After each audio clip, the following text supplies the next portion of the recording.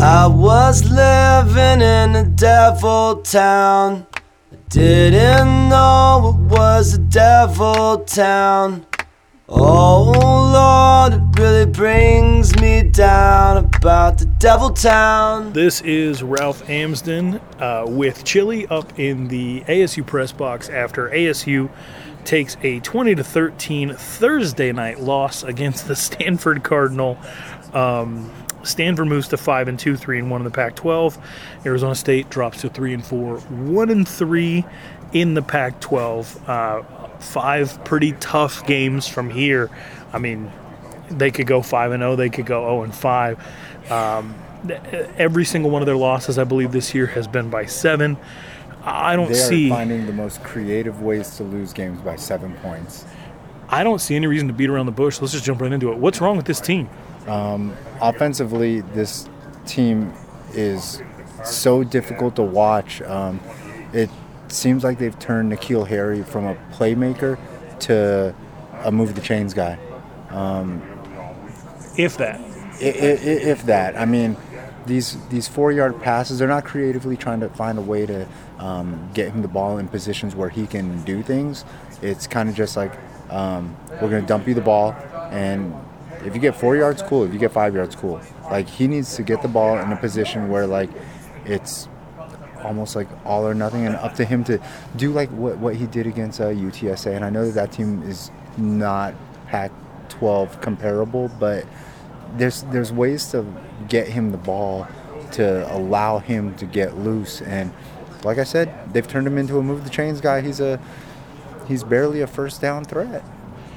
He, at one point in the game, he had 5 catches for 34 yards. One of those catches was for 17.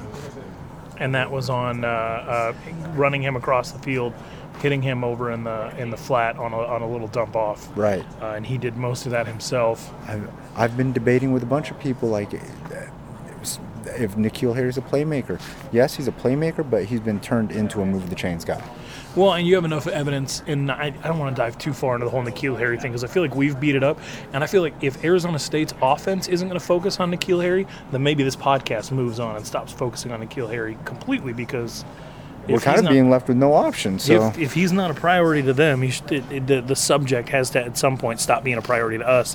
It's just us beating a dead horse, right? So, N'Keal, we've had enough examples of him being able to make a play once he gets the ball. And again, he isn't touching the ball. It's obvious that in this offense, he's not the focal point. The guy who has been the focal point, of this offense up to this point in the season is Eno Benjamin. Now, Eno Benjamin gets 4 carries in the first quarter. Right. He gets 3 carries in the second quarter. And then when did he touch the ball after that? Second half. I think, or it might have been 8 carries in the first half. He touched the ball maybe 4 times in the entire second half. Once on a reception, 3 carries, no carries in the fourth quarter.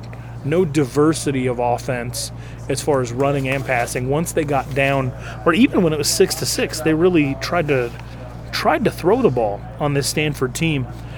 Because I think they looked at the run game, they said it's not there, and really abandoned it altogether. For the most part, most of Manny Wilkins' runs were broken plays where he wasn't able to find an open receiver and he took off running. Not a lot of designed runs there, and I think Manny Wilkins, if I'm not mistaken, Manny Wilkins led the team in rushing. Highly likely. So, we're in a situation where Arizona State gets away from the run completely against a team that has given up quite a few rushing yards this year. Obviously, this game's going to help Stanford's season totals. But, you have Eno Benjamin get, I think, 11 carries total on the game, and he does not touch the ball in the fourth quarter as far as running it. He does have 3 receptions for 11 yards. So they were trying to find a way to get him the ball, but they weren't going to run it. They had given up on that. That wasn't working. You put the entire game on Manny Wilkins' shoulders, and I think to be completely frank, I think it was just a little bit too much for him. Yeah, I would agree. Benjamin is a volume running back. He is not a guy that's going to get you 100 yards consistently on 11, 12, 13 carries. I don't believe that he's that type of guy. And that doesn't mean that he's not talented. I think that he's a guy that needs to get the ball somewhere in the range of like 20, 22, 25 times to, potentially get you anywhere between like, I don't know, like 150, maybe 180 yards on the ground. I think, Benjamin's so good. Like, he's got amazing body balance. It's hard to bring him down with just the arm tackles and stuff like that. And you say that about anybody, but that's really not the truth because a lot of people get tripped up with arm tackles. And he wasn't losing yards. I think there was only one carry in which he lost a yard. Yeah. For the most part, he got stonewalled on 10 of his carries. I think he averaged 2 yards a carry for 10 of his carries, and then he broke one off for, I think, 18 to finish with 11 carries for 39 yards. He also had 5 catches for 43 yards. Doesn't get in the end zone. In fact, Arizona State went 15 consecutive drives going back to the second half of the Colorado game without getting in the end zone before Manny Wilkins runs one in himself from 10 yards out. And then they don't score again in their drive after that. So only one time in the last 17 drives has Arizona State got in the end zone. Whose responsibility is that? Who do you put that on? I think the offensive coordinator has to figure out what's going on because I think that the biggest problem with this team is they're trying to create an identity, but they're abandoning it so fast that they aren't able to effectively create the identity that they want. And because they're trying to do something else before they can establish something, like, it becomes a hot mess. And it's so disappointing because, like, this is a team that, at the beginning of the season, like, I truly believe that this is a team that's capable of 8 to 9 wins. 8 to 9 regular season wins, and then maybe 9 to 10 with the bowl game. They have all the weapons that they need. They have a quarterback that's been here forever, not somebody that I love, but somebody that's capable. They have a proven star at wide receiver, a true playmaker in N'Keal Harry. They have a talented running back, Benjamin. This defense is solid. I mean, they proved tonight that this defense can really hang. I love what the defense has done so far this season. I think that they have players that are capable. You see Chase Lucas get beat for a touchdown, and Chase Lucas, like a little brother to me. I love that kid. But I think part of the product of the problems with the defense is the offense. The offense is so stale and so lackluster. It's boring. You're seeing guys drop balls that hit them in the hands. A lot. There's really only one speed on a Manny Wilkins pass, so you should know that rocket's coming. You should know. You should be able to bring that in if you're Kyle Williams, if you're N'Keal Harry, if you're Frank Darby. And you should be able to bring that in. And unfortunately, that goes into another problem because I think that it's I don't know how much I want to blame him. It might be due to the high turnover and coordinators and stuff like that. It's like he doesn't know how to throw a touch pass. Ralph, me and you cover high school football. We've seen Jack Miller, Spencer Rattler, the Brock Purdy's, the Jacob Conovers. They can all throw touch passes. We've been covering those kids for 3 and 4 years. Right. Like, he has hit a couple of deep balls. He hit one to Ayuk. He hit one to Frank Darby. Going back to last week, he hit a couple to Frank Darby, and he was able to do it in the San Diego State game. But it's definitely not consistent. That's been his biggest issue. Not only that, but the guy, this whole team struggles in the red zone. But it was pretty brazen of Arizona State to go back to the third down fade after what happened against Colorado with throwing a fourth down fade to Curtis Hodges, and for Manny Wilkins to not even get it in the field of play. That if you're an ASU fan, that has to be incredibly frustrating. You end up bringing Brandon Ruiz out for a field goal, and not only is this team not good in the red zone, they also today did something they haven't done all year. They had 2 turnovers in 6 games heading into today. They turned the ball over 3 times today. 2 of those turnovers were when they were driving deep into Stanford territory. And I think one of those plays was the N'Keal Harry pass for an interception in the attempt to try to get him more touches. Offensive. N'Keal Harry is not a quarterback. No, he's not. I mean, and you want to do the cute things when you're up, 23-7 or 23-3. Like, it's cool, but like against a Stanford team, like ASU didn't learn from intercepting a pass from a receiver against Washington to not go out there and do it themselves. You know what? This defense really put the team in a position to win. Danny Gonzalez, making mistakes but still earning his check. Likens, I don't know. I'm beyond disappointed in the product. there's no reason that this team doesn't score 21 points every game. Every game. There's no reason that this team is held to so many field goals in the red zone. There's no reason. And I love Brandon Reese. Reese. Is it Ruiz? It's Reese. Reese. So, I think that, I still think that this team is every bit as talented as I did at the beginning of the season. I think that coaching is the problem. I know that everybody wanted me to jump on that Herm Edwards bandwagon, and I'm sorry that I didn't. I didn't jump on it right away when they beat UTSA. I didn't jump on it right away when they beat Michigan State. This is only year one. Ray Anderson promised me in 4 years that I'm going to get a national championship here, so we got time. Right now, it's just unfortunate, and we got to go through these growing pains, I guess. But man, it's a tough day for Arizona State football, and it is a tough day for the state of Arizona for football. So let's make a little comparative analysis here. Like in UFC, you have a fighter who's 3-4, but they get knocked out 4 times, but they went down swinging. That's something like exciting that you can probably get behind. If you have 4 losses and you got tapped out all 4 times, which is really what's happened to ASU, they've gotten down and they've struggled to try to get back in the game, and they just couldn't do enough. It's not like ASU's getting beat on the last play of the game. It's not like ASU has been in Michigan State's shoes in any of these. They've been down and they've had to work their way back to lose by 7 against San Diego State, against Washington, now against Stanford. Against Colorado, they didn't do anything after their first drive of the second half. So the way that I look at it, is it more discouraging as a fan to see your team struggle to even be competitive and lose by 7, or would you want to see somebody go out and have like Big 12 scores where you're at least going out and you're putting 35 on the board, but the other team ends up scoring 42? I listened to like what Herm Edwards has to say about like ball control and time management and making sure that they dominate the clock and stuff, and that's cool, and that's very, very like old school way of thinking, that they want to run the ball and you have to establish the run in order to win the game and stuff like that. But throughout all of that time management and dominating the clock, are they going to work on clock management? Because the end of this game proved to be disastrous, and I think they keep running out of time. That isn't a player problem or a talent issue. That is a coaching issue.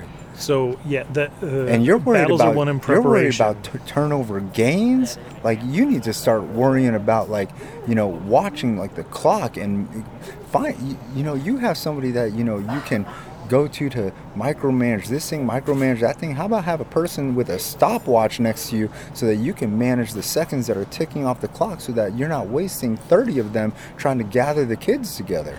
Yeah, and I hate to be too critical of what was an absolutely disastrous final drive for Arizona State when it comes to just overall awareness, pass protection.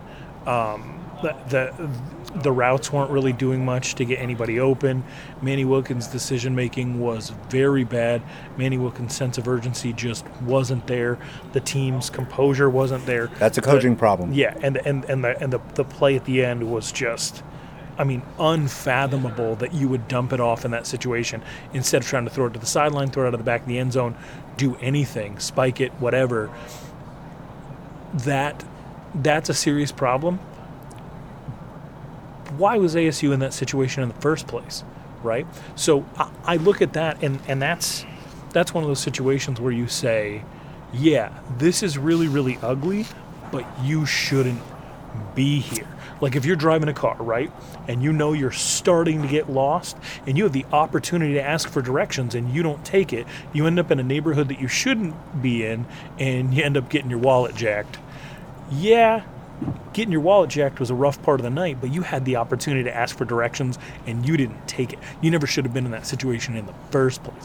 And that's how I feel about Arizona State's final drive. Is David Shaw had no intent to go out there and and take the kill shot. No, they he were was just playing- running the ball up the middle with their second and third string running backs, and ASU was stifling it every single time. ASU's run defense was fantastic in this game, but what Stanford was doing really well. ASU's pass defense was really, really good, barring a few of those penalties. And I know that I know you have to factor that in, but people got to understand they took those 3 pass interference penalties. They took the 1 holding penalty. Costello had a terrible night.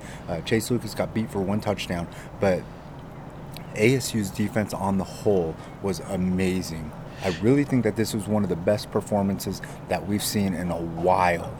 And I think I would agree against the run. If you take away Arcega-Whiteside's best catch and Trent Irwin's best catch, 28-yarder for J.J. Arcega-Whiteside, a 22-yarder for Trent Irwin, both guys had 6 catches on the night for around 50 or 60 yards. So basically, they were hitting them on a bunch of slants. David Shaw could have probably called one of those slants at any time in the fourth quarter, and that would have been the end of ASU. It probably would have been the end of ASU.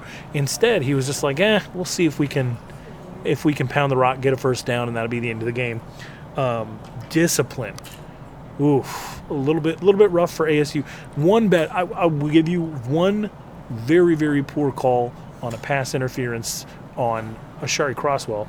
But Ashari Crosswell, outside of that, had 2 penalties that cost ASU, as well as dropped an interception before that would have stopped Stanford from scoring a touchdown, I believe. So I do agree with you that there was some solid performance on the defense tonight, especially considering they started 4 true freshmen, or 3 true freshmen and a redshirt freshman, right, and they rotated in DJ Davidson, who is a 21-year-old redshirt freshman, but still a redshirt freshman, rotated the defense all night long. I wanted to ask you if you thought maybe they should be playing more Kalen Thomas, more Malik Lawal, more mature guys who might be able to create a turnover. But I can't complain about Merlin Robinson. I can't complain about Darian Butler, not after what I've seen them do. No, Merlin Robinson's amazing, and you got to stick with him. There's no reason to not make sure that he's getting playing time. I think we're at a point in the season. I'm not saying abandon all hope, but it might be time for the youth movement. It might be time to start getting, some of these younger kids more playing time. I feel like they're already trending that way. Right. And, I mean, they want to put their stamp on the since they want to run it like a professional organization, they want to put their stamp on the team, on the franchise, and this is the way to do it. Get all your guys in. I mean, N'Keal Harry's going to be out, and Manny Wilkins is gone. What's to stop them from making a change at quarterback? Try to shake things up a little bit. I don't know if the team is rallying around Manny. Yeah, I mean, there's some of Manny's issues got exposed tonight. One thing is he is good at escaping the pressure, especially the initial pressure. He's pretty darn good at that.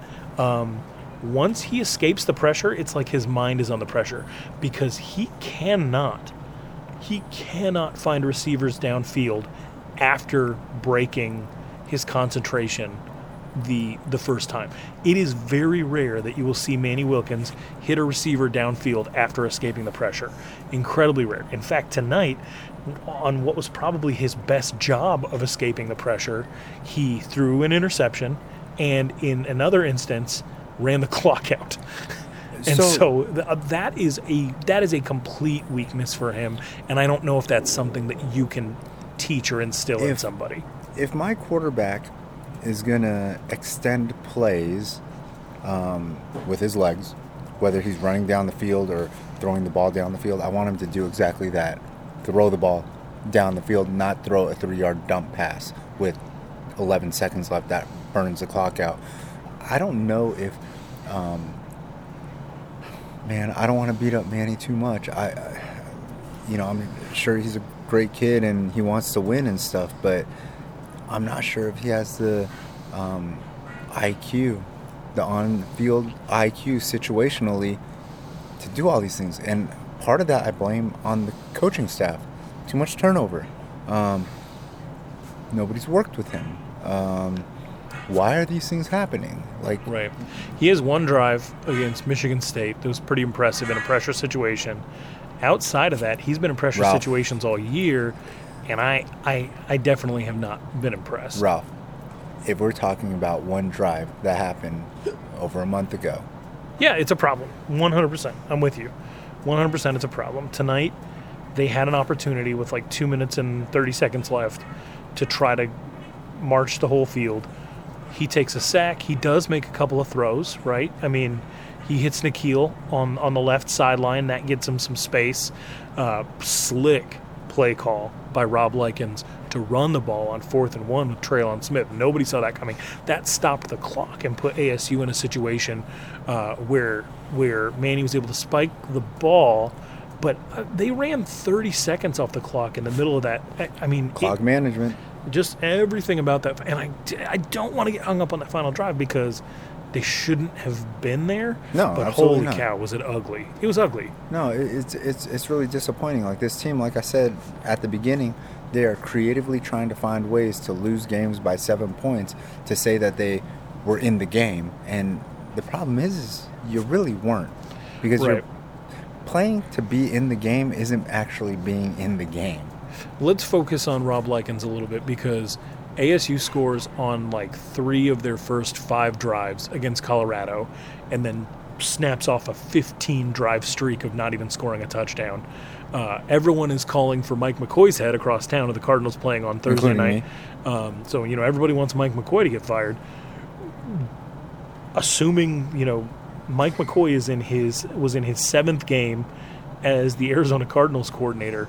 Rob Likens is over here in his 7th game as the Arizona State Sun Devils offensive coordinator. He was gifted the job because they didn't want to go through the process of searching for the best candidate when Billy Napier left.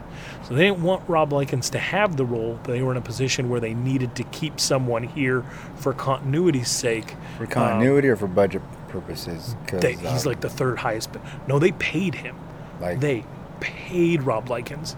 I think he's maybe the 3rd highest paid OC in the whole Pac-12. So it's time to get your money back. so here's the situation we're in. I looked out and saw some of the stuff they were doing today. I took some heat on Twitter for saying that ASU is more creative today than they have been in a few weeks. We saw Paul Lucas out there on multiple drives. Did they use him? No, but he was out there in those packages. We saw run pass option, tight end up the seam, which we haven't seen all year. We saw that twice, and one time it resulted in a 16-yard gain for Tommy Hudson. We saw Ryan Newsome on the sideline. We saw some different packages. Nick Ralston came in. They didn't use him. Isaiah Floyd came in for a play. Traylon Smith played a little bit. I still don't understand why they're not using him more, but I did see some more creativity with some of the movement, hitting N'Keal like they did. I thought it was more creative than the previous few games. Was it good enough? No. Was Manny Wilkins looking to these guys they were bringing in personnel pack? Because in my experience, you bring a dude in because he can do a certain thing. You would see Paul Lucas run out on the field and then get ignored. You would see Ryan Newsome run out on the field. I think he was targeted maybe twice. You have to kind of use these guys when they're out there. I felt like the play calling was more creative. I felt like the execution was lacking. But that being said, that might be the reason why it's time to go to Dylan Sterling Cole and abandon the Manny Wilkins project. They don't. This is no. I don't think they like the idea of him playing quarterback. He's been here 3 years. I hear fans call for it sometimes, but to be honest, the vibe from this coaching staff is not let's play DSC. I don't think they have any confidence in him whatsoever. Being creative and failing isn't successful. It's just finding a new way to fail.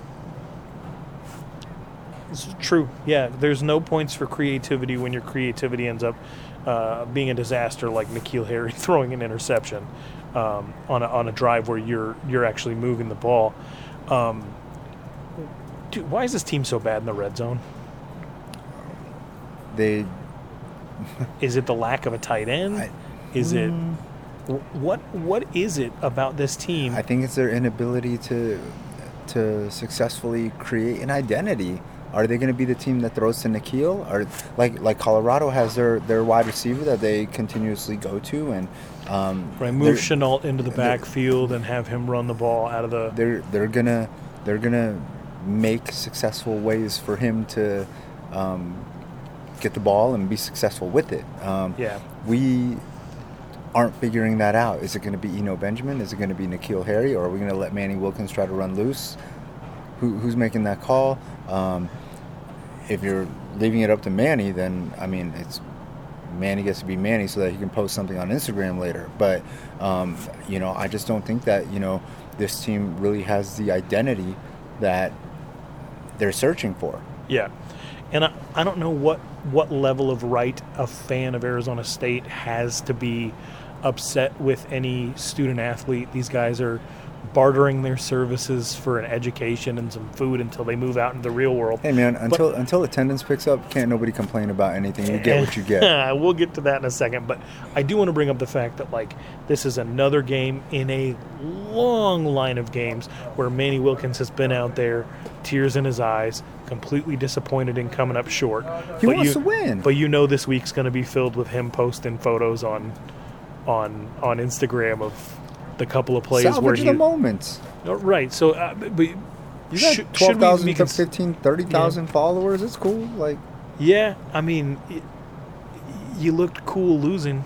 Yeah, I mean, post it on Instagram, get 1,000 likes or whatever, and it's all good. Live up the memories, and make the most of it. You lost to Stanford, it's cool. At least you got the cool picture, and you can post it and put a nice little quote, get 1,000 likes, and keep it pushing. I just would rather have my quarterback win games. Yeah, and that's generational, and and you and I are both not one to push back against whatever it is the kids want to do at any given time. It's just we've seen this over and over and over again. Manny's emotions spill out on the field. Manny's emotions spill out in the press conference. I have no doubt in my mind this dude wants to win. He really wants to win. He threw 43 times tonight. He got hit a bunch. He got flushed out a bunch. He threw one interception, and it's because once he gets shaken out of the pocket, he doesn't really know what to do with the ball besides run it, and he's been pretty productive running the ball after getting chased out of the pocket. He's not a game breaker, but he'll get positive yards. But he threw the ball 43 times tonight, only got picked off once. I think that on the season, that probably puts him at 231 pass attempts, 2 interceptions. So he's not going to turn the ball over much. He did get flushed. He fumbled, so he's responsible for 2 of the turnovers. And then maybe that trick play is a lack of trust in his ability to get it done. So you can give him partial responsibility for the N'Keal interception, but I think N'Keal has to own that one. Yeah. And you just look at this team, and Kyle Williams is underperforming. The offensive line's doing all right, but they're not getting tight end production. They're not getting wide receiver number 2 production. Unless it's a deep ball down the field, Frank Darby doesn't seem to know what's going on. Brandon Ayuk muffed a punt today, and they continue to rotate guys in and out on punt return. This offense is just a mess, and it shouldn't be. It should not be a mess. I mean, you're right. It's crazy. N'Keal Harry had 8 catches for 91 yards. 8 catches. This is a kid that, if he has 8 catches, he needs to be somewhere north of 120, 150. 8 catches for N'Keal Harry, and he has 0 touchdowns? 0. That's not creative. That's not a playmaker. Right, and not... And he's not a playmaker because the offense isn't scheming for him to be one. It's let's appease the fans and let him touch the ball 13 times because that's what the fans want. Maybe that'll shut them up. Another thing that Arizona State has struggled with, and I know the defense played well, but is quarterbacks are able to just kind of get theirs, be really efficient against this. All of them. KJ Costello, 22 of 29, only got sacked 1 time despite being under pressure all day long. They probably could have had another touchdown when Danny Gonzalez called a corner blitz from Chase Lucas, and they ran a screen pass to that side. Oh, my God. And one of the guys on the wedge they had held for no reason. They get that touchdown called back. I'm watching this game. I feel like Stanford probably should have won by 2 or 3 touchdowns. You're right. They probably should have. They pumped the brakes just with the way they run their offense. They pumped the brakes in the first quarter with the way they run their offense. Well, Coach Shaw didn't play to win. He played to not lose. And in the fourth quarter, you could completely see that. Now, the attendance. Attendance? Yeah, it was pitiful. Thursday night football to me is absolute garbage. It's like a Thursday night wedding. It still counts as a marriage, but it doesn't mean the wedding's going to be any good. And you go out there, you play football on a Thursday night. ASU puts up one touchdown at home in front of some of their fans, and that's not a surprise to me. You break routine. It's 6 o'clock game, so people are just getting off work. They have to split with the fact that the Cardinals have a game on Thursday night. So you have guys that are going to the Cardinals game. You have guys and girls that are staying home so they can have 2 TVs on. But you get this game on ESPN. And I talked to Larry Scott. He was here in the press box at halftime, and I asked him, why have these games? You see the depressed turnout. Why do you do this? He said it's contractual. He said that they try to skip over as many schools as possible because they know it creates issues with traffic and parking. You got caught in that traffic. You got caught in traffic, and there's not even anybody here tonight. That's so weird. In the stands. Who do you put blame on? ASU's fan base? Students showed up. Do you put blame on the Pac-12 in general? What do you have to do to get fans out here at 6 p.m. for a Thursday kickoff? Is it impossible? You know what? I don't know. Me and I talked about this with the girls, Tressa and Sandy. I talked about this with Brad Denny from Speak of the Devils. I don't know what the solution is. It seems like no matter what, the fans have an excuse. It's too hot and it's too hot early in the season. It's getting too cold late in the season. It's a Thursday game. It's a Saturday game. It's a Friday game. No matter when do you please let us know when you can fit a football game into your busy schedule so that we can have ASU schedule a football game at 2:47 in the afternoon on Martin Luther King Day or Columbus Day or something like that. Seriously, I don't get it. Every other school in the country has a set schedule, and fans show up for most of these traditionally rich schools and stuff. There's no Frank Kush Field. Be here, shut up, be here, and complain about your team then. But until then, fans can't complain. You're not here. Yeah, you had students leaving when it was a 7-point game. Just didn't want any part of it because there was no vibe that ASU was ever in this. Despite losing by 7, despite having the ball around the 30-yard line with 20 seconds left, it never felt like Arizona State had a chance. In fact, had they tied that game up, I think a lot of people would have been really surprised. The fact that Stanford sort of played ASU into this game the way that ASU has done to some of their inferior opponents this year was an issue. Now you have a situation where Arizona State has to go out to USC, who Clay Helton has never lost at home. And that's a coach that whole fan base is sick and tired of. They haven't lost at home. Now ASU has to go and try to break that streak. I don't know if they can do it, man. I think you got a 3-4 team right now that's looking at a strong possibility of 3-5 after taking on the most talented team in the Pac-12 South. And then after that, you still got UCLA, who has been in most of these games that they've lost. You still got University of Arizona at Arizona, and it doesn't matter how much better ASU is than U of A. That game's always wonky. Yeah. And you've got. Last year ASU was supposed to lose, and they ended up winning. And Utah is just another one of these teams that can choke you out. It's going to be really interesting. I really want to see what the fan base is going to look like, what attendance is going to look like for the Utah game.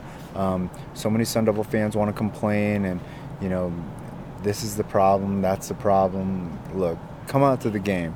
Fill up the stadium. I don't want it to be all red because of Utah. Just come to the game and find me and complain to me in person.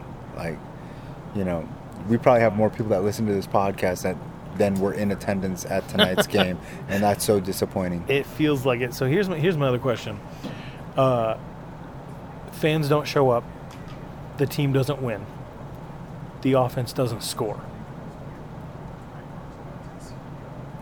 when do you turn your, and I know your gaze has been in that direction, when do you turn your gaze to Ray Anderson, to Herm Edwards, and say this is the most talented team you're going to have for at least the next 3 years? What are you doing? I'm going to be fair. I don't know if I would say that, but N'Keal Harry is a very, very special player. With 5 games left. And you've ruined the opportunity for what could have been something so special. And he's a hometown kid. If that dude leaves here with 60 catches for 800 yards, it's going to be hard not to hold a grudge. N'Keal Harry is one of the most talented receivers to ever step foot on the field here at Frank Kush Field, Sun Devil Stadium. By far, one of the most, if not the most talented receiver. Derek Hagan will tell you that. Jalen Strong will tell you that.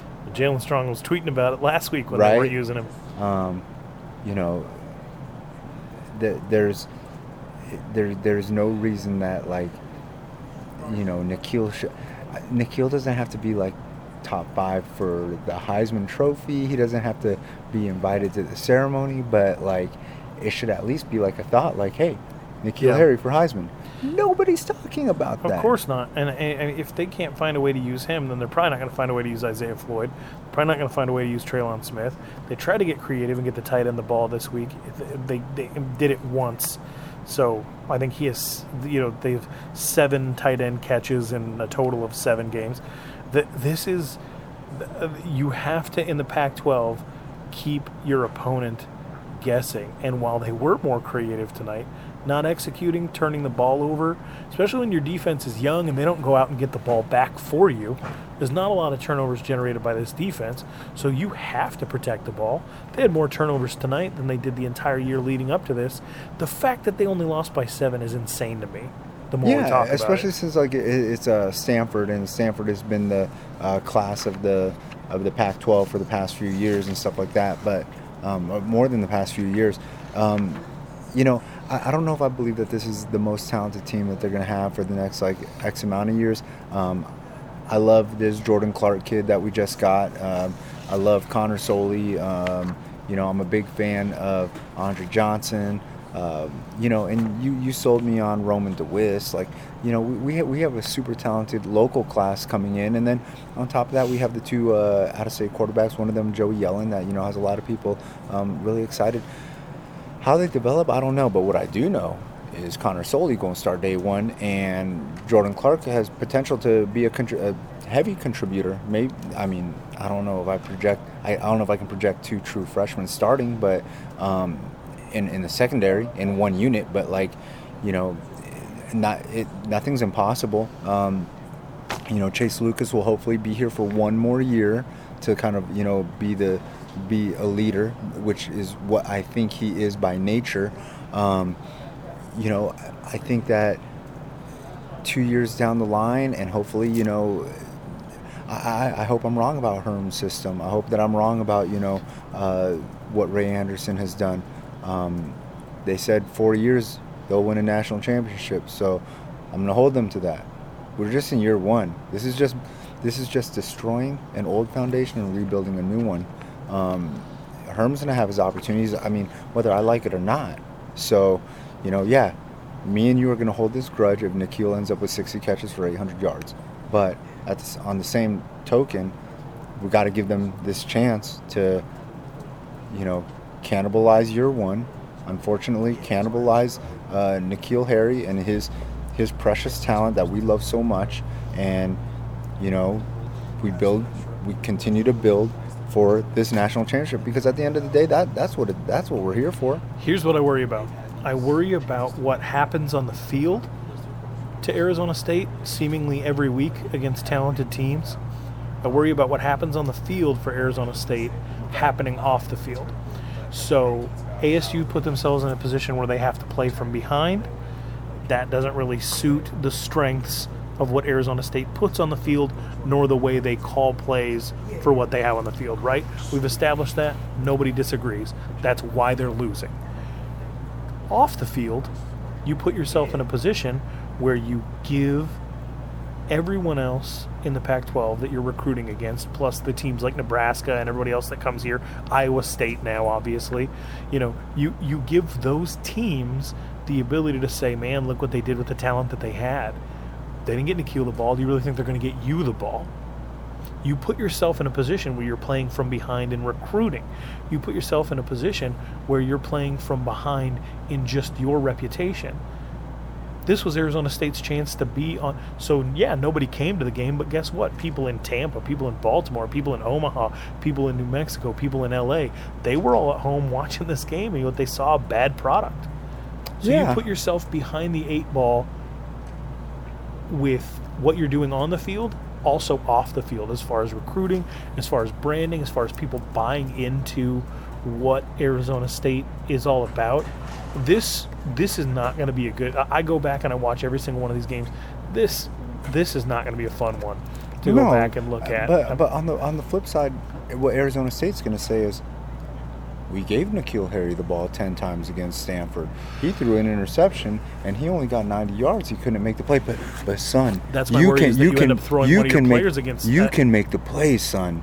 We think that you can make those plays. Like, that's what they're going to do. That's your Herm. That's what they're going to do. Yeah, and I don't like that. I don't like the idea that you would have to throw your players under the bus, which they've already done a little bit of. Herm Edwards talks about coming in. He talks about needing better personnel. Danny Gonzalez has not been shy about the fact that he's not a huge fan of what it is he has to work with, and he needs to get his guys in. He says they'll be better in 2 years or he'll quit, right? As far as this offense goes, I don't really know how and we all Rob know Likens feels, but I know that Dave Christensen looks at this offensive line and says, like, I need all these dudes to be 6'8" because the talent they've had in here is not cutting it, right? I'm cutting some of these guys. We're medically retiring some of these guys, and I'm going to rebuild this with just super huge dudes that Joe Connolly can build up strength-wise. So you already know that they're not super happy about the personnel. It's pretty clear they're not a huge fan of the quarterbacks behind Manny, maybe not even Manny himself. They want to rebuild this team. But can you rebuild a team while you're losing? I mean, I think they're gonna give some of these young kids the playing time right now. I think they're cannibalizing this year already. Maybe on defense, but on offense, you're not seeing Treylon. You're not seeing Isaiah Floyd. You're not seeing Jordan Porter. You're not seeing Terrell Chapman. So on defense, I think it's the more aggressive side where you need your kids to get that experience. On offense, I think it's a situation where some of these younger guys they can preserve and use as battering rams and, use for the punishment as the years go on. I'm not, like I said, I'm not exactly sure like what they think they can accomplish. I was disappointed in the way that the hire went down. There's nothing we can do about that. Herm is our coach, so I got to support him, and I hope this works out. Got 4 years. This is just year one. All right, well, so get candid with me. Is there a coach or an offensive coordinator out there that comes to mind for you? You could even say, keeping Billy Napier, never losing Chip. Is there anybody out there that could turn Manny Wilkins into something other than what he is? Not right now. Right now it's done. So then do you blame Rob Likens? Do you say, like, hey, we can't get better from Manny Wilkins than what we're getting right now, so is this really Rob Likens' fault at all? Yeah, because you still have the decision that, hey, we can try something else. You still have an option. So you're saying not pulling him. Oh, yeah. This took an interesting turn. Let's touch on the defense before we close it out. I want to bring up that Jalen Harvey led this team in tackles again. He's a converted wide receiver to the safety position. Defense is the only bright spot. Kobe Williams gave up some catches, but he made the tackles. Merlin Robertson got the lone sack, even though they did get pressure on KJ Costello all day. They were in the backfield making Costello move and making him uncomfortable. Costello just played well. Not a lot of Malik Lawal today, not a lot of Kalen Thomas. I'm no surprised J.J. about, Wilson. I'm surprised J.J. about Wilson Lawal. missed the game. I'm surprised about Lawal. Yeah, because I think he's been impactful. No Darius Slade, no J.J. Wilson. Tyler Johnson plays from start to finish. This was really his first full game. He messed up a couple of times. He had the face mask late that could have cost him. But He's he a also had redshirt 2 freshman. tackles for loss. He's a redshirt. I mean, he's gonna get it. This team had 6 tackles for a loss in the first quarter, finished with 12 on the day. The run defense was absolutely spectacular. I do not believe they gave up a rushing touchdown to Bryce Love, who ran for like No, 300 they did yards not. against them last year, a game that you and I watched from Zips and got sick on French I don't know if we fries. got sick on fries or sick on watching that dude destroy us, But they did get a 1-yard touchdown run from Scarlett late in the third. The third quarter, pretty brutal for Arizona State. I think Arizona State in 7 games has 24 points total. In the third quarter, that continues to be an issue for them coming out of halftime. Is that a coaching issue? yeah, I absolutely think that's a coaching issue. What are you saying to the kids in the locker room? Why aren't they motivated? Herm's the motivator, right? He came here to motivate. Supposed to be. I mean, he's like the wizard with words. Like, what's he saying? Like, what is he telling the kids? Why are they so flat? Why are they so flat? And then that brings you back around to, is motivation what scores touchdowns, or is innovation what scores touchdowns? I mean, They're gonna innovation is take just away- another word for creativity, right? So, I mean, They're going to take away ASU's #1 most innovative ranking if this offense can't find a way to at least score touchdowns. no, you're right. They're not getting it done the new way. They're not getting it done the old way. Like, so now they're trying to invent ways, and they're still not getting it done. Like, I don't remember all these problems the past few years. I really don't. It's a disappointment. Sun Devil fans always have something to complain about. We don't have enough homegrown kids. We have too many homegrown kids. We're getting N'Keal Harry the ball too much. We're not getting him the ball enough. Like, We want to see the backup. That's a big ASU fan. Let's just move into this. Your players of the game. golly, they'd all be on defense, I guess. Merlin Robertson, I really like him.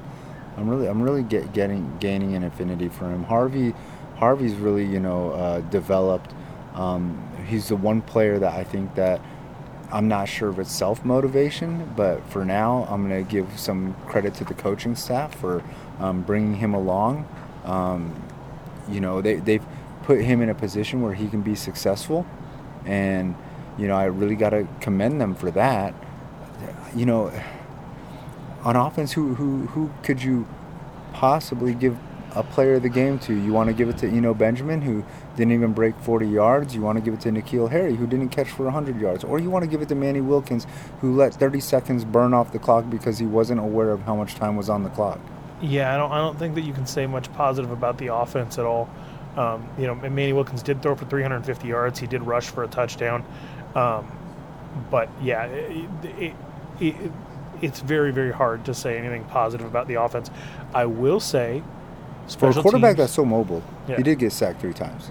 I will say that Brandon Reese, Michael Sleep Dalton continue to be awesome. You can't say special teams as a whole is good because the return game for this team is just frenetic and bizarre. Let me tell you what I love about N'Keal Harry on punt returns. He would try to catch and return anything. He would. They had a couple of risky ones today, didn't he? Yeah, and the manner, he's not very traditional in the way he wants to catch these punts. But he catches them. No, he Ayuk catches them muffed absolutely. Probably his second or third one of the year today. Got a 2-yard gain out of it because it bounced off his chest and he had to jump forward to cover it. But Right. I think that was his best punt return of the day. But no, I on defense, you saw a lot of DJ Davidson today. You saw some good play, but yeah, Merlin for sure. But yeah, this game was so ugly that I look at it and I say Michael Sleep Dalton averaged 46 yards a punt. He had a 67-yarder. He put one inside the 20. Why not just give him the player of the game, because they were playing to punt the ball anyway. So I think that I think somewhere along the line and it hasn't happened yet, Herm Edwards is going to have to fully take responsibility of the travesty that is going on with the program. Regarding N'Keal Harry, regarding just a variety of the situations. I guess the offense completely. Benjamin pops off and breaks a record 2 weeks ago, and then goes milk carton missing for. Yeah, I worry about Herm Edwards not having fun. To be honest, you saw that appearance of him on ESPN the other day where he pointed at the pitchfork on the wrong side of his shirt. Just great appearance with, he was talking to Teddy Bruschi. I think Darren Sharper might have been on there. It was just, he was on there. He was having a good time. That's where he's having fun, right? When you're 3-4, you've lost 4 games by 7 points, and there's some definite issues of coaching that have been involved in that. He's not sleeping. He's away from his kids. I do worry about the grind because of how long he's been out of it. I don't doubt his love for football. I don't doubt his ability to teach. I don't doubt his ability to reach some of these guys. You see the affinity that these guys have for Herm Edwards. I do genuinely worry about whether he can handle the grind that comes with losing, because that is a different kind of pressure. Even if the fans don't show up to put the pressure on you, it is a different kind of pressure to be the head coach of a losing football team that probably should be winning. And I do just worry about the toll that it's going to take on him, having been out of it for so long. And obviously, he faced this pressure in New York. He faced this pressure in the NFL in Kansas City, but he didn't have teenagers then. He wasn't making the decision to be away from his family every single day back then. He had young kids, but this is different. He had the opportunity to fly back and forth from Bristol to be around them. Right. I got to be honest, man. I like the guy. I worry about him a little bit in this situation, because if he is being honest with himself, there's some responsibility on this coaching staff. Whether it's in-game awareness, whether it's play calling, whether it's not being able to motivate the team coming out of third quarter, whether it's not being able to get the most out of the personnel that you have with you. Dennis Erickson was able to do it. Todd Graham was able to do it with the other coaches' players. Why not Herm Edwards? I mean, we're talking about a guy whose famous quote is, you play to win the game. The way we played all these past few games, we're not really playing to win the game. The mess with the clock tonight, the problem at Washington, San Diego State, he's not playing to win the game. Where's that Herm Edwards? Show me that Herm Edwards. Show me the Herm Edwards talking about, struggle creates who you are, because we're struggling right now, and that's not creating who we are. That's creating more problems. If you watch these ASU games and you were able to convince yourself that they don't keep score, in football, right? You would say, okay, I see a team that's improving from the start of the game to the end of the. I think, yeah, because you see most of what ASU wasn't able to score against Michigan State until the fourth quarter. They weren't really able to move the ball after starting out hot against San Diego State until late. Obviously, Colorado is the huge outlier here, but you see a team that sort of improves in certain areas here and there as the game goes on, and you'd say I see they're working on these things. Everything feels like preseason, right? If the score doesn't matter, you can see some good things going on, but the score trumps everything, right? Of course. And you're right. You do play to win the game, and they're not winning these games, and until they do, you have to scrutinize every single thing, because are the Stanford writers recording podcasts about how garbage the play calling was for the entire second half of the game when they probably could have put ASU out of it after a big third quarter? No, they won. They'll worry about that stuff some other time. Are they thinking about how they gave up 350 yards passing? No, because they got 2 interceptions and they won the game. So you don't have to worry about some of these things if you're winning. If you're losing, every card is put out on the table. What I do love about Herm Edwards is he's so quotable. He's like I said, he's a wizard with words. Remember that quote he said, something about, he never panics because leaders don't panic. They find a way out. Did he find a way out today? Did he find a way out against San Diego State?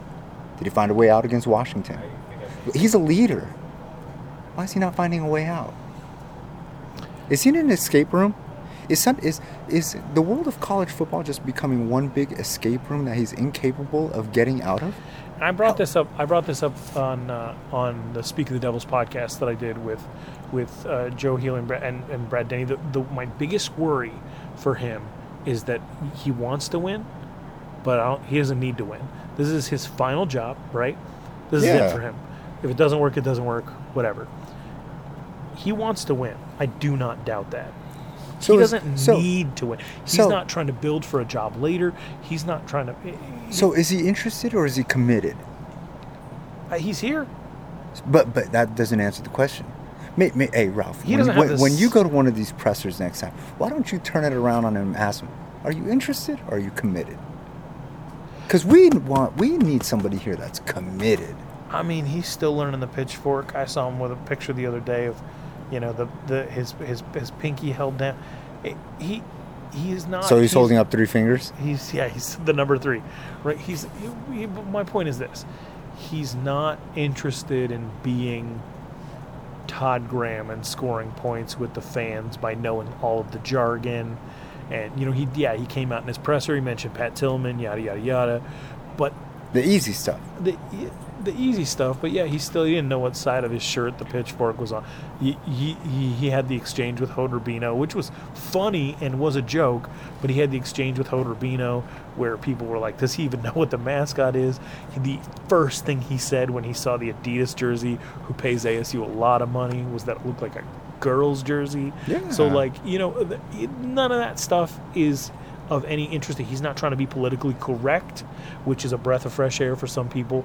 He's not worried about the next gig, which is a breath of fresh air for some people. There is no next gig. You just said that. Right, but what I'm saying is a lot of the guys that are worried about the next gig are as what do you say? I hate losing more than I like winning, right? Yeah. That's your mantra, right? Yes. He doesn't need these wins. He's still Herm.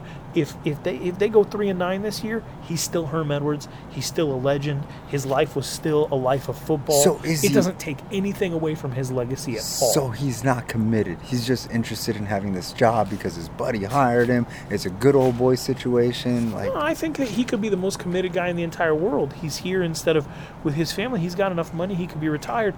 But I just don't think his situation and his station puts him in a position where he's like what's his name out at Cal, who's taking a pay cut to just be Cal's head coach to get enough wins so that he can turn around and go cash in elsewhere, or the guy out at Oregon State who it's his first coaching gig and he's coaching his alma mater and he's young and it means a ton to him, or Mike Norvell out at Memphis.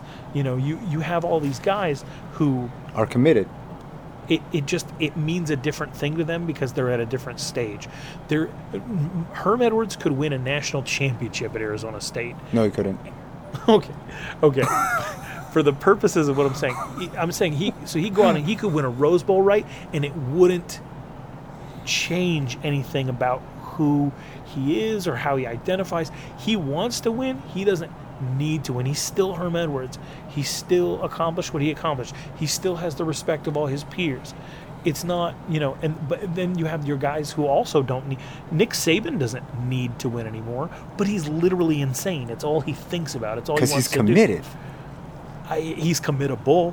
He's a psychopath. There's nothing wrong with that. He's committed to that program. If you get wins, then people aren't thinking about whether or not you're stable. I mean, he just yelled at some young female reporter. Nobody's talking about that anymore. Right. Because he's winning. Made up some lie about how the fans should come out to the games when they only sell tickets in 3-packs to the kid. And guess what?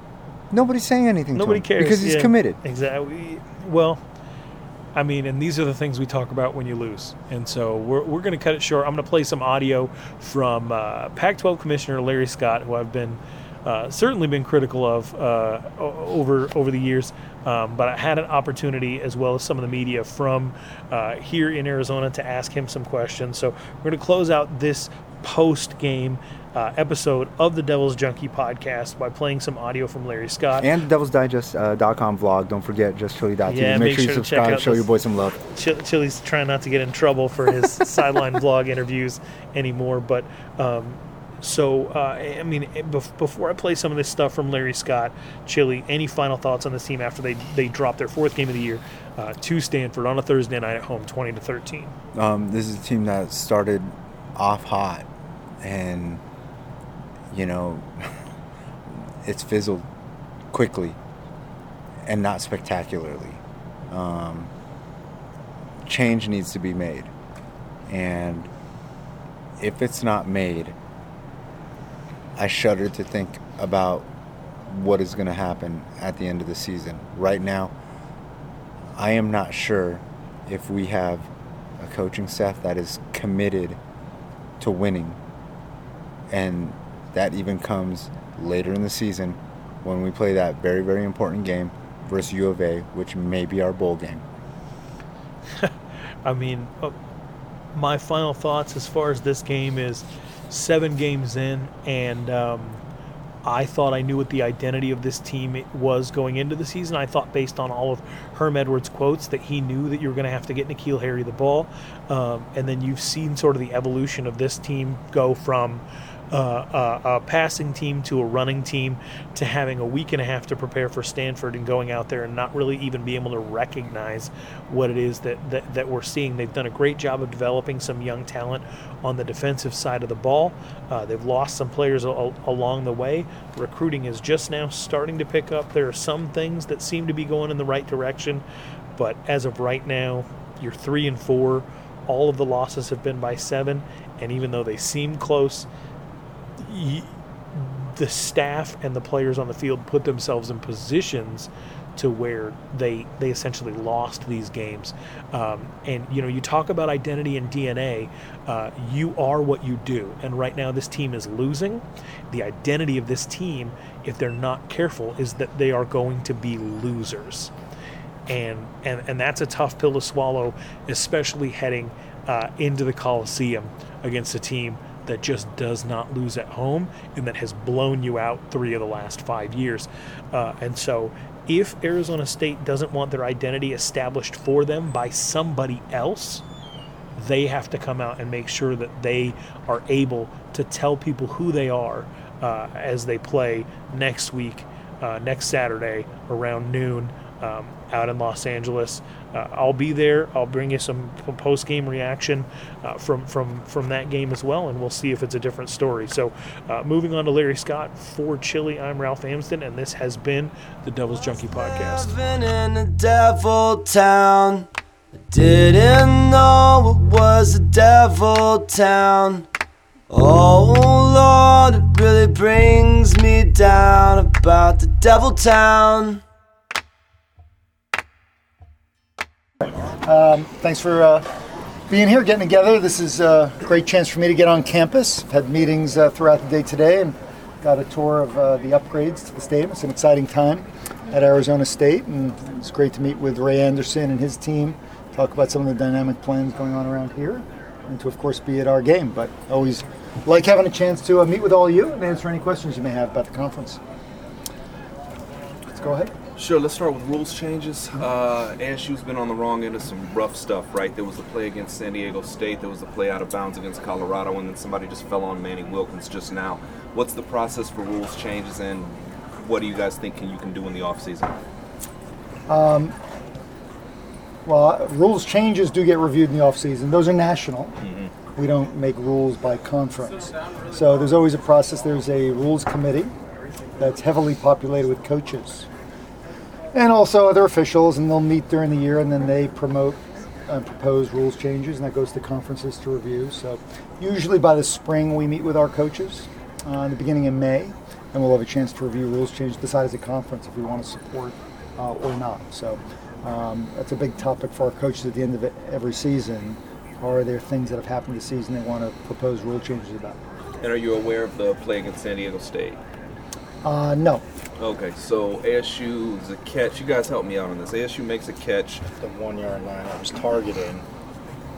and the targeting Review caused it to say that it was an incomplete pass, that ASU gets the 15 yards, but I know there's small national swell, like Greg's talking about, maybe should it be a spot foul? Because it is target. Not that the player's trying to end the guy's career, but it is something that could happen in the season. Should it be maybe a spot foul? Effectively, one team got a benefit for breaking a rule, right? Yeah. Yep.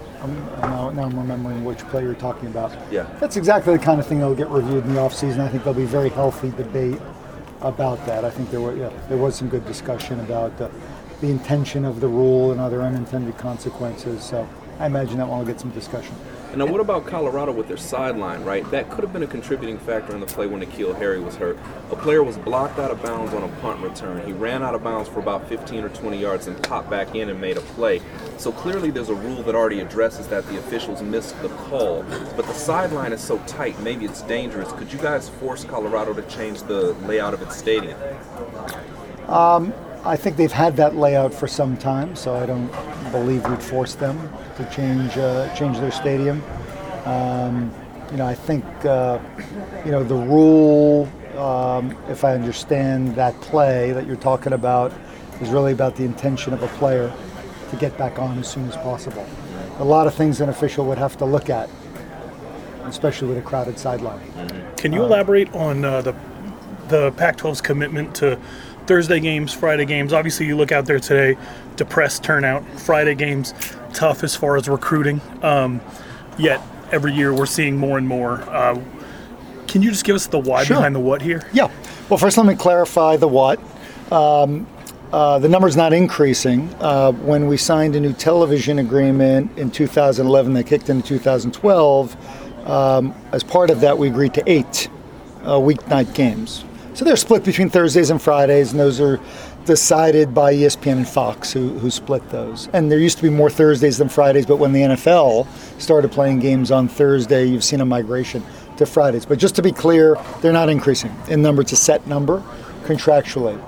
They're valuable to ESPN and Fox because there's no other big-time college football going on. It's pretty much an exclusive window for college football, and they tend to get higher TV ratings than what this game might get on a typical Saturday.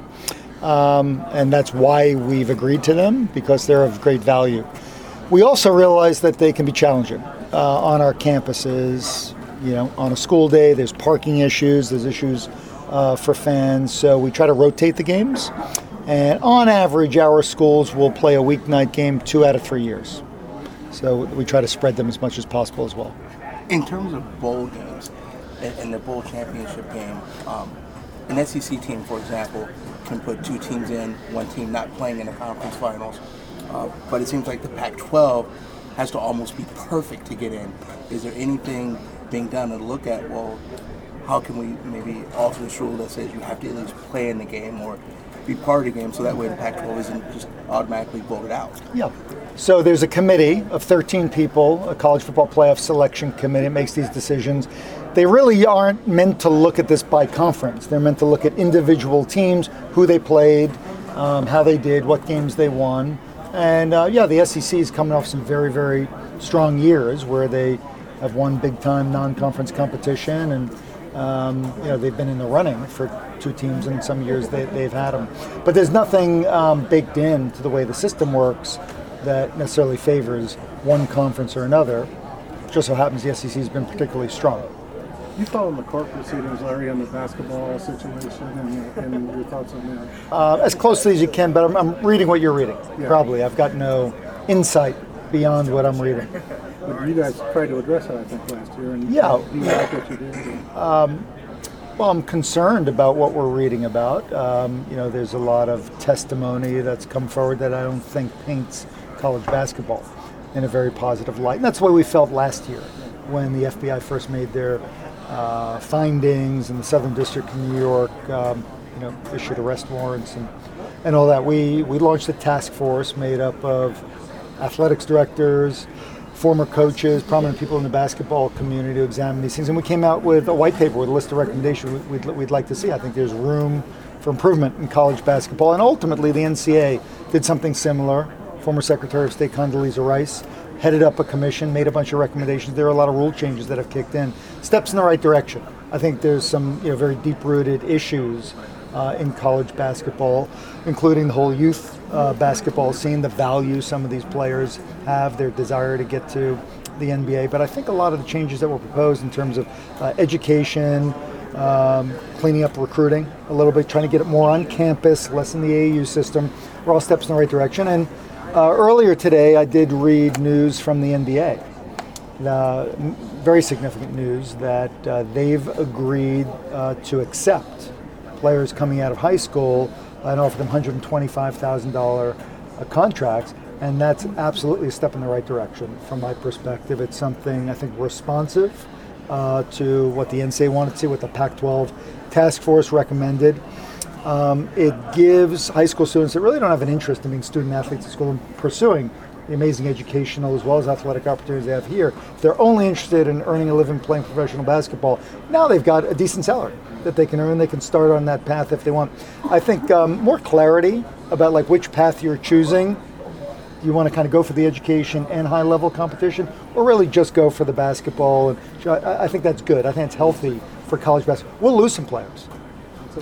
But I think it's better if it's more clear that the student athletes that are playing for our schools are really serious about being students, being in school. Your thoughts on the 4-game redshirt rule, where after 4 games, players can then transfer out without losing eligibility? So this is the first year. There was a lot of support for it when it got passed, including in our conference. But I think it'll be an examination of it after this year, after we see how it's worked in practice. But I think our coaches liked it in terms of protecting student athletes that get injured after a certain number of games and not kind of burning a whole redshirt year just based on a couple of games. So I think there are some good intentions behind the rule, but it'll be interesting to see how everyone feels about it once we see the results. Do you think with the D-League, like you were saying today, what their decision is, but if a player was to go out of high school, maybe take 2 years, not go as far as he wanted, do you think maybe NCAA, obviously now he couldn't come back, but if, say they never hired an agent and they just went into the D-League, would it be an option maybe to come back? If they wanted to go to school and go that route? According to current rules, if you accept the contract, you sign a contract, you earn $125,000 playing basketball, you're not an amateur anymore. But obviously it was just announced today, and I'm sure there'll be conversations that are had about, circumstances if they're individual players and it doesn't work out for them. Whether there are circumstances or not where they could come back and play college basketball at some stage. Obviously, since it was just announced today, there's been zero discussion about that. You said you spent time with Ray Anderson today. What do you think of his vision and execution of his vision here at Arizona State? I'm excited about his vision. He comes with a great background, student athlete himself, a lot of experience in the NFL. I think he's got a bold vision for the future of Arizona State. I think he looks at the community, the population, the resources. There's some very unique opportunities and advantages with a school this size, an alumni base this big, in a market this attractive. And I think he's being very aggressive in terms of what his expectations and aspirations are, which from a Pac-12 perspective, I love. Larry, what's the latest on, and thank you for answering all these questions. Yeah, of course. This is why I come around, to have a chance to get to spend time with y'all. Appreciate it. The latest on the efforts to expand the Pac-12 network's availability? So the latest efforts have really been around over-the-top distributed streaming. We are distributed with over 70 different distributors with the Pac-12 networks. There are a couple we don't have, most notably DirecTV. And the biggest opportunity will be as that industry changes and there's more of these internet-based companies offering to deliver television networks on their platforms. I think that's where you'll see more growth, more different ways. So right now, for example, depends whether you've got a cable or satellite subscription or not, you can access the Pac-12 networks through Fubo TV, Sling TV, off your device, off any computer, and you don't have to have a cable connection or a satellite connection. The other great thing about these services is they're much more flexible for consumers, right? You can come in and, for the football season, subscribe, and then, there's no long contract. So I think the whole industry is moving in a way that's much more consumer friendly.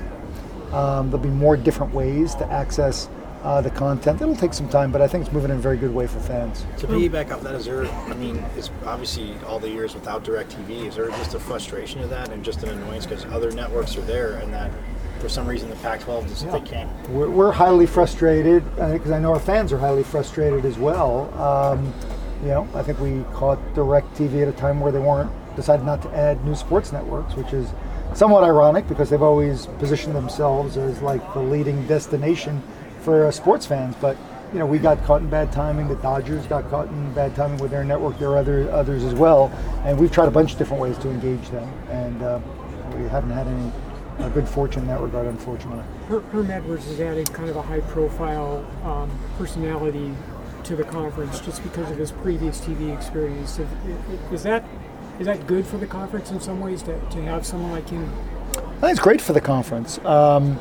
If I take a step back and look at this year, got 5 new head coaches. 3, Herm, Chip Kelly, Kevin Sumlin are some of the biggest names in coaching. That's brought a lot of attention, notoriety, interest, I think appeal to the conference from recruits, obviously television broadcasters, and some of the assistants that got promoted. Jonathan Smith at Oregon State and Mario Cristobal, in particular in Oregon, he's having a great season. So it's a pretty fresh look for the conference. That creates intrigue, interest, energy, and I think especially Herm with his media relationships is going to get a lot of positive attention for the program here. Second half is starting. Thank you. Thank you. Thank you. Appreciate it.